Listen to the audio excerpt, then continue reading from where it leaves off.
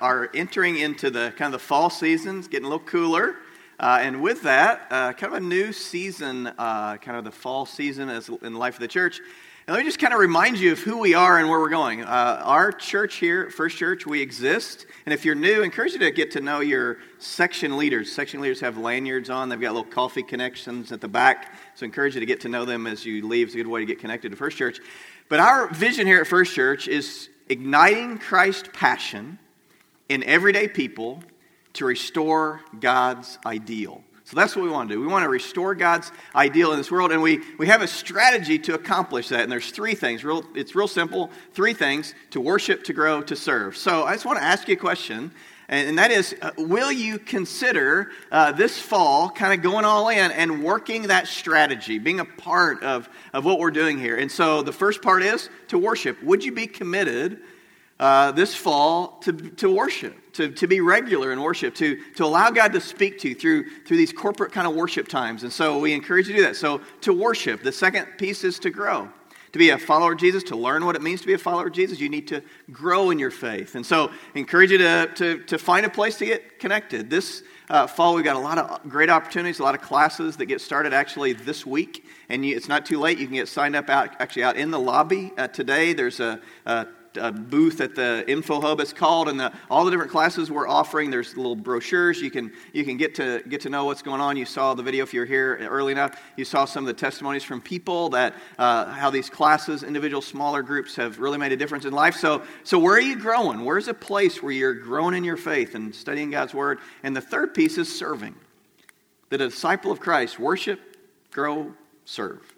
So what's it look like for you to serve? Where are you living out your faith? Where are you serving someone else? And so as we think about that, we have, over the last few years, we've expanded and started a couple campuses. And with that, we've sent people over to Stevensville recently. We've sent people over to Benton Heights. And we've got children's ministry going at each of those locations. And so we've kind of taken, people that used to serve here and over there, and we've got ushers over there and greeters and different things. And so that means that here sometimes there's some holes, and there's some holes in some of those places. So we need people to step up. So if you've been wondering, well, I'd like to serve, I'd like to find a place, consider this your confirmation from God. that yes, He does want you to get involved. But it doesn't just have to be within the walls of the church. We've got a great opportunity with a Just for Life program. It's a place for you where you can go serve out in the community, or the soup kitchen, or there's any number of places to serve. Where are you serving or fleshing out or living out your faith?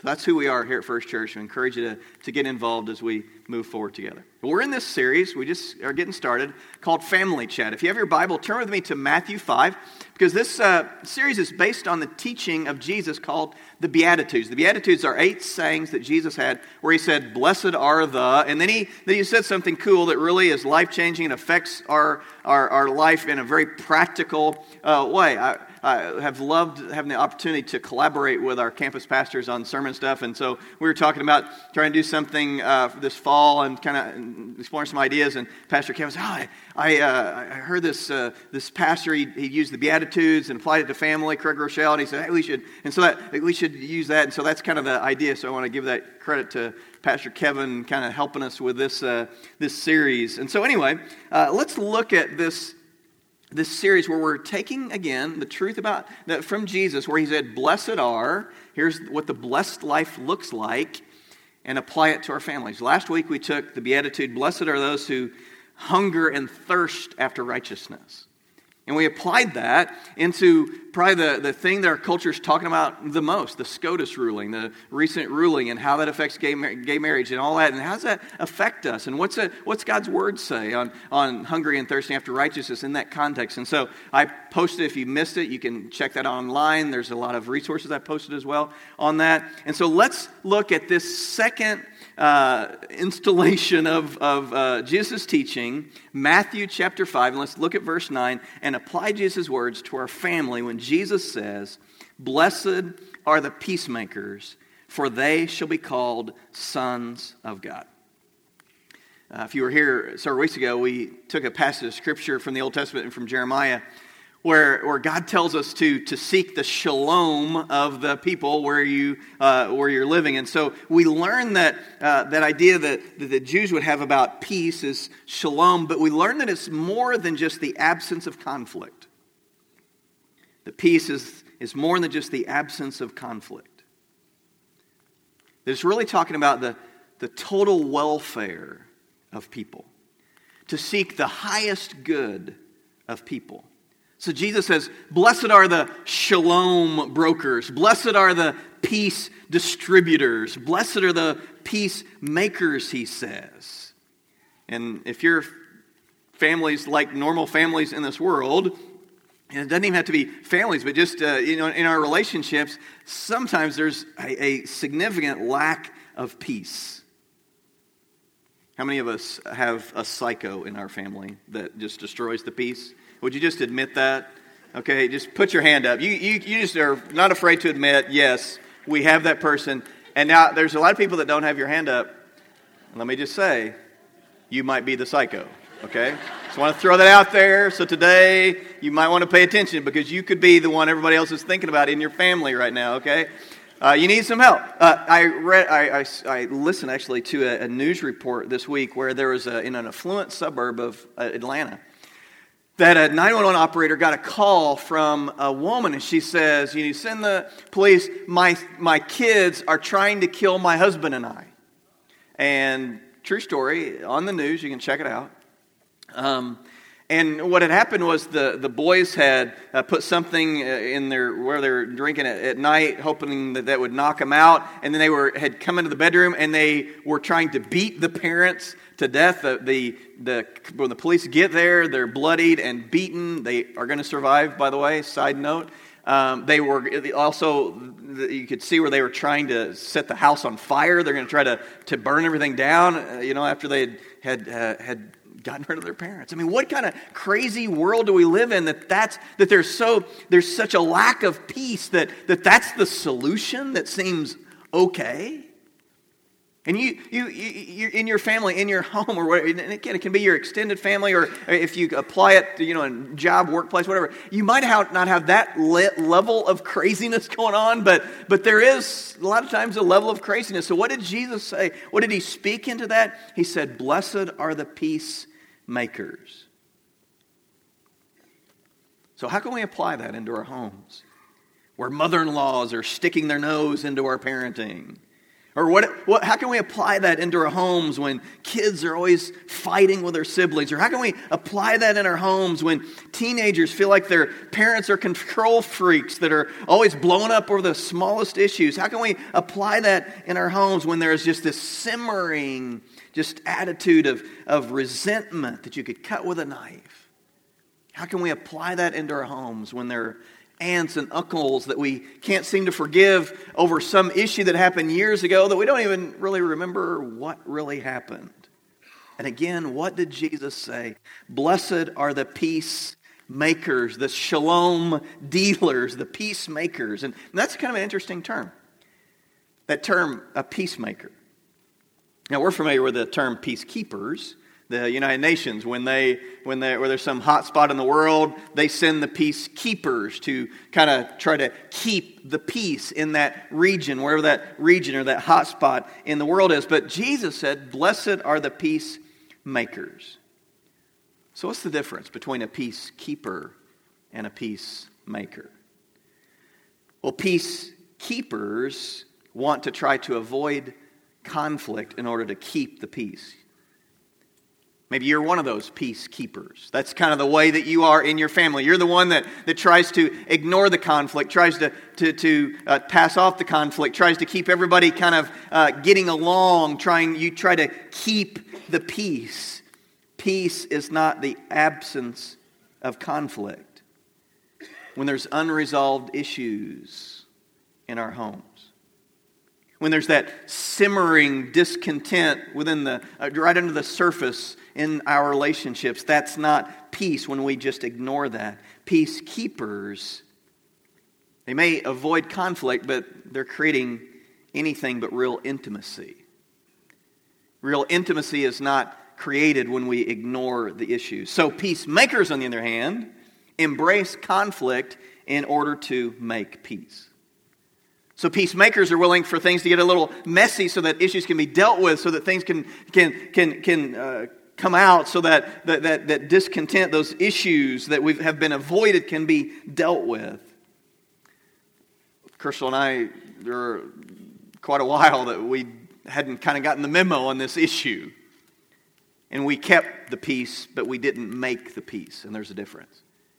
And we finally understood the difference to these in our relationship, in our marriage, the difference between peacekeeping and peacemaking. Romans chapter 12, verse 17 and 18 says this: "Repay no one evil for evil, but give thought to do what is honorable in the sight of all. If possible, so far as it depends on you, live peaceably with all.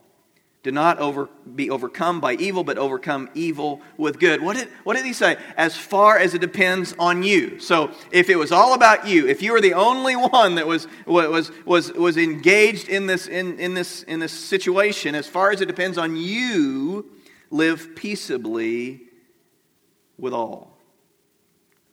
And what did Jesus say? Blessed are the peacemakers. So what does it look like for us to take the role, as far as it depends on us? So, and again, this is truth. Even if you are not yet a follower of Jesus Christ, I'm glad you're here and would encourage you to consider applying this truth about being a peacemaker, because God's truth always works. And try to apply this truth in your life. And so what did Jesus say? Blessed are the peacemakers. And so if we accept that role as a peacemaker, what does that look like? Well, let me kind of try to give you some practical things. So my role as a peacemaker, if I'm going to be a peacemaker, I need to tell the truth, but I need to do it in love. I tell the truth in love. Like we talked about last week, that we need to be a church that strives to speak truth, but we need to speak that truth in love. Both are vital. Truth's important, love's important.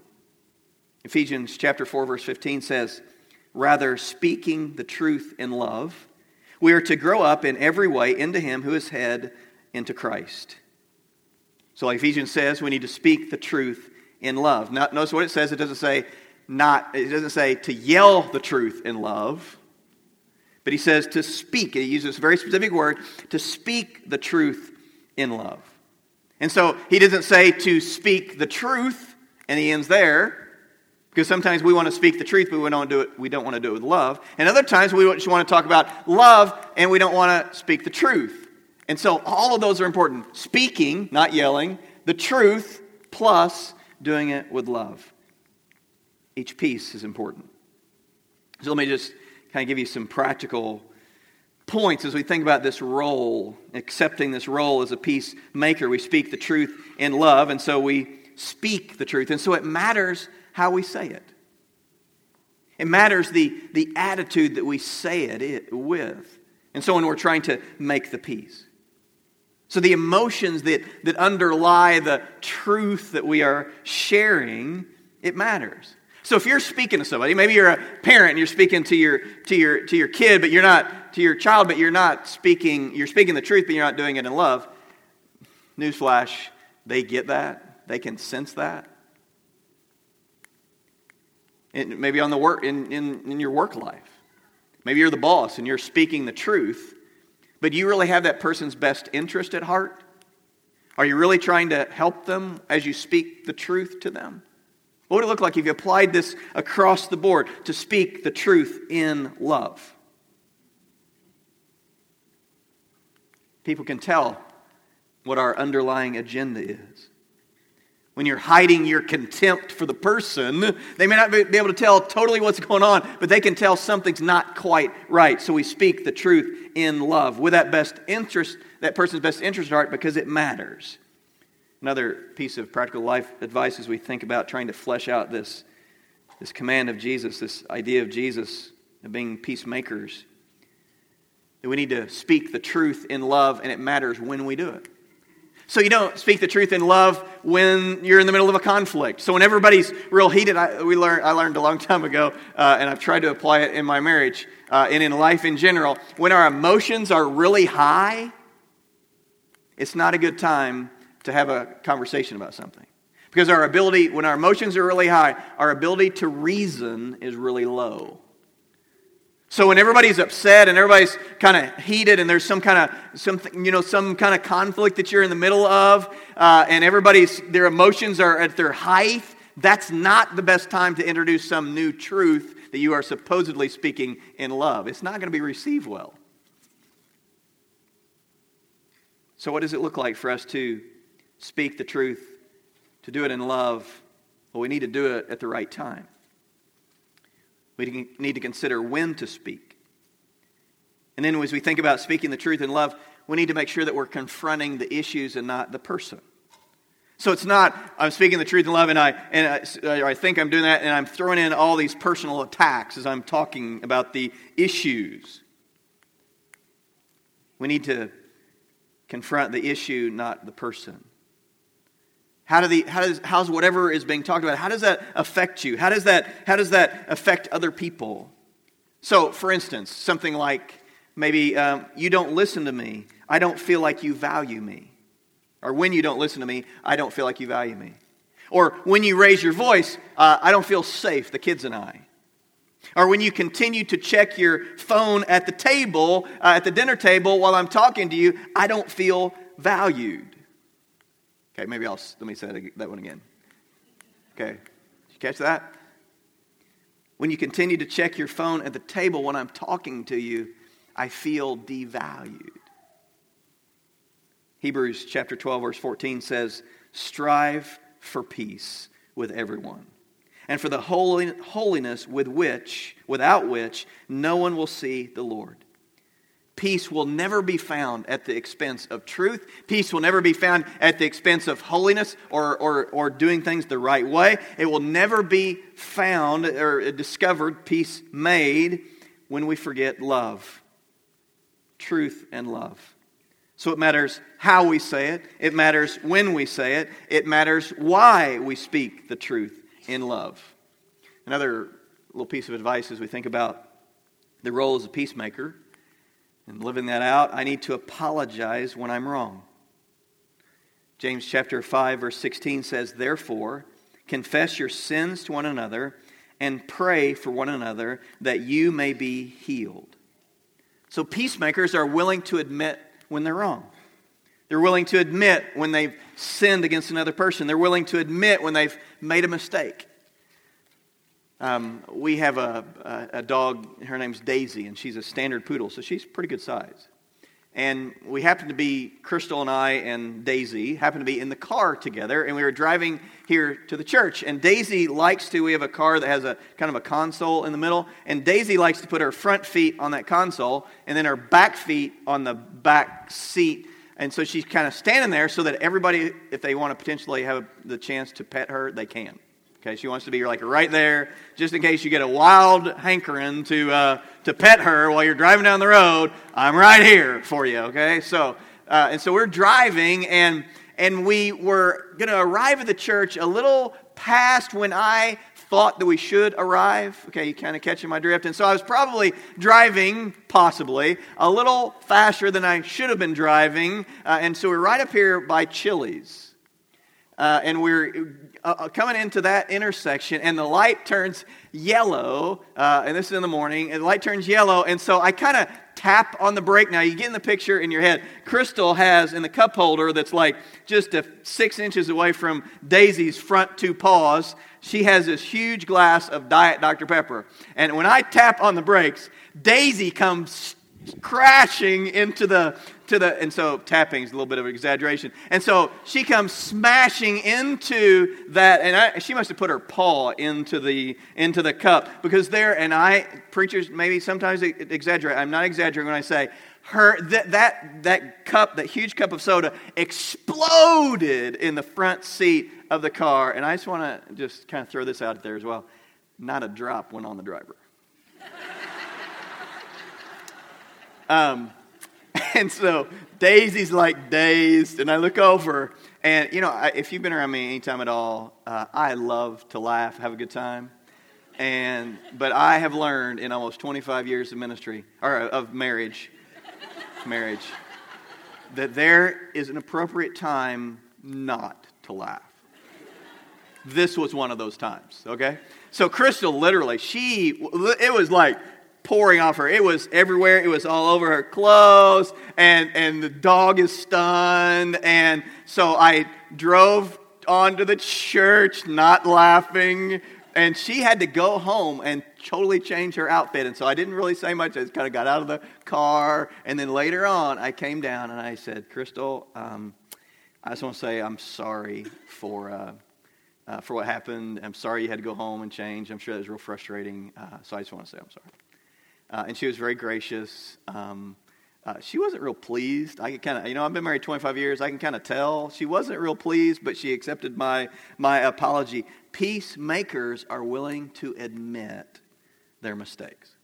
Now, James was talking about to confess your sins. It wasn't a sin that I slammed on the brakes and the dog comes crashing into her drink and spills her drink everywhere. But it was a mistake. I wasn't really driving like I should have. I should have been thinking a little better. Peacemakers admit mistakes. What would it look like in our families if we would admit our mistakes? What would it look like if we did what James says, if we confessed our sins to one another and prayed for one another? What would it look like? How would our families, how would the dynamic change? How would the peace change within our families if we lived that way?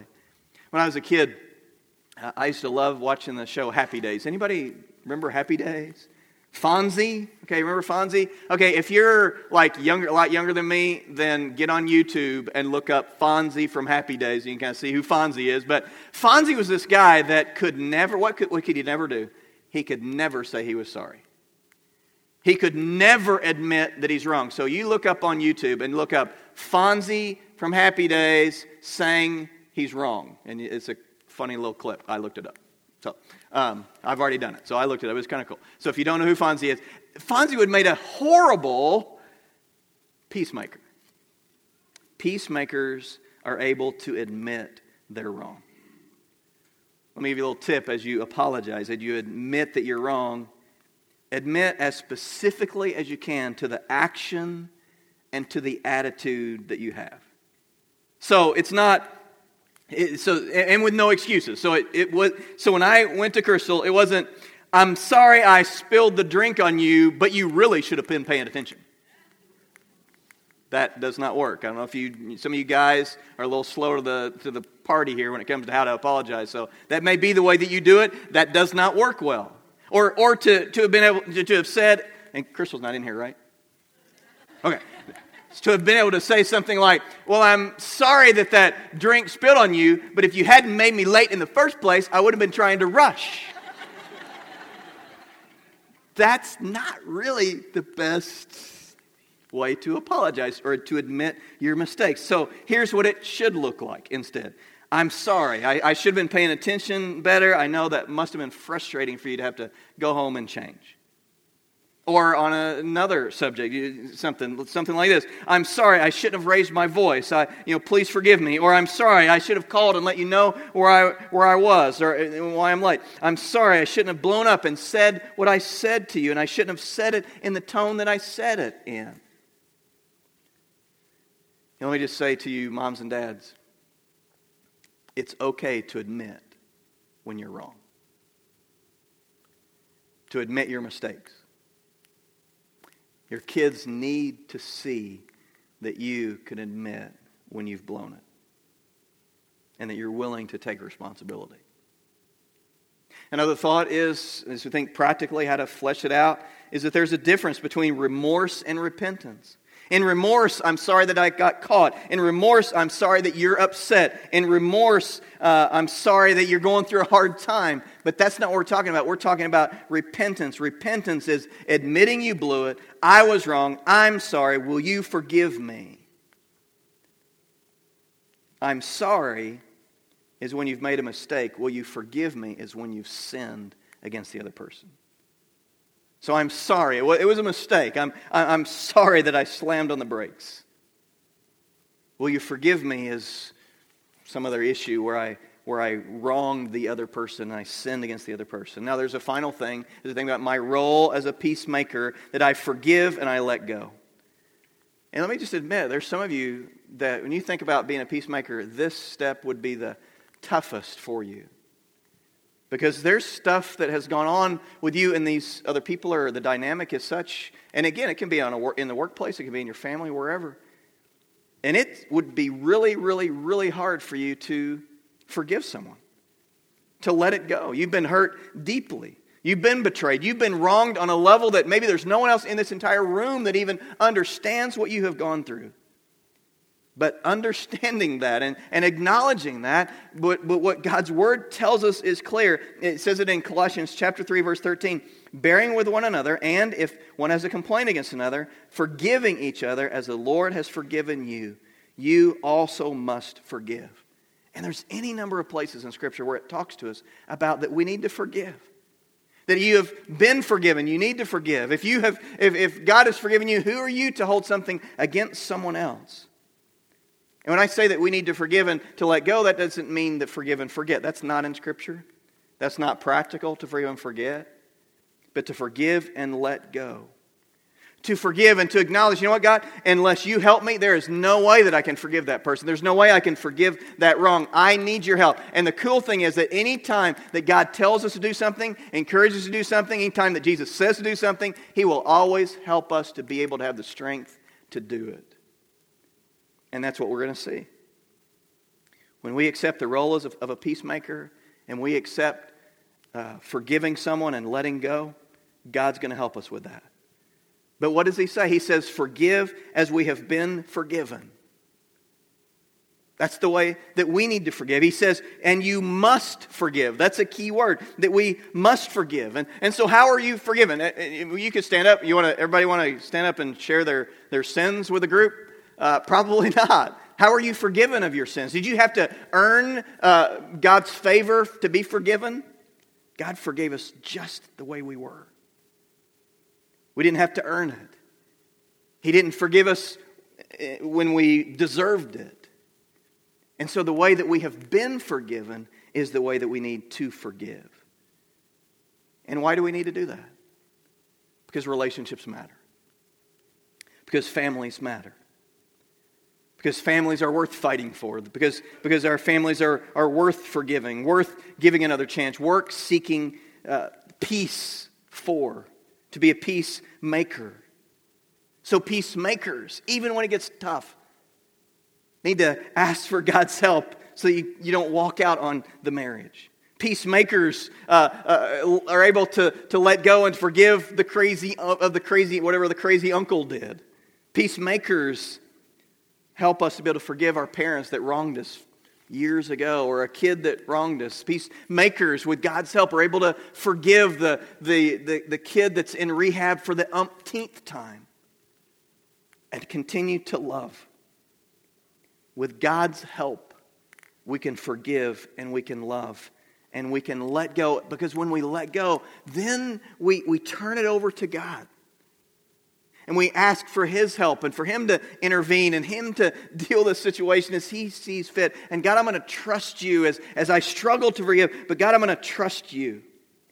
The best resource that I've ever read, and I've shared with you before, but we got a lot of new folks around. I want to throw it out to you again, is a book by R.T. Kendall, Total Forgiveness. If you have someone in your life, there's a relationship that you need to forgive someone and you are struggling to be able to do that, it's the greatest book I've ever read on the subject. Totally changed my life. Helped me to forgive in a situation I was dealing with. I'm sure you can order it from the Christian bookstore, Parable Bookstore just up the road. They can order it for you. It's a great book. What does Paul say in Romans? As far as it depends on you, live at peace. So as far as it depends on you, not the other person, but as far as it depends on you. So what's the step that you can take today to be a peacemaker? What did Jesus say? Blessed are the peacemakers, for they shall be called sons of God. Some of your Bibles have, blessed are the peacemakers, for they shall be called children of God. As a parent at this point in my life, one of the greatest compliments you could pay me is to be able to say that you see something positive about me in my two boys. For you to be able to see something a redeeming quality in me, to be able to see that in the boys, to be able to know that I've passed something of what's good about me, that they've learned something, and to be able to see that whatever that is in them. And that's a positive thing. And what does Jesus say? He says that this world will know that you are sons of God or children of God when you are peacemakers. Peacemakers will be called sons of God. Those people are God's people when we become people that are peacemakers. I invite our worship team to come back up. And this morning we have the opportunity to take communion. Communion is a time when we remember what Jesus did for us. And what Jesus did for us is He gave His life for us. Jesus in Scripture is called the Prince of Peace. And when we think about Jesus as the Prince of Peace, what we're going to do is to have an opportunity to remember what He did for us. Because He made a way for us to have peace with God. And so this morning, if you are far from God, I would encourage you to think about that relationship, to allow Christ's sacrifice that He made. When you think about His body that was broken on the cross, His blood that was shed, the cup that represents that, to accept that sacrifice that Jesus Christ made for you, to make peace with God through Jesus Christ, to accept that gift into your life. Today, as you take communion, is a chance for you to be reconciled, for you to have peace with God. And as you do that, then to think about, beyond that relationship you have with God, to think about, okay, God, how could you help me as I accept the peace that you give me? How could I in turn be a peacemaker in my life, in my family, in my workplace? Heavenly Father, as we thank you for these elements, we pray, God, that you would help them to remind us of your Son. That the bread represents the body of Christ that was given for us. And God, we would say thank you, and we pray that you would bless this bread that represents the body of Christ. And then we think about the cup that represents the blood of Jesus Christ that was spilt for our forgiveness. That we can be forgiven. The penalty for our sin has been paid in Jesus Christ. And God, we thank you and we celebrate the fact that through your Son we can have peace with you. And God, then, as we have this time, I pray, Father, that you would help it to really come home for us. And help us, God, to apply the truth of your Son. Help us, God, to accept the mantle of being a peacemaker in our world and in our home. Help us to be those kind of people.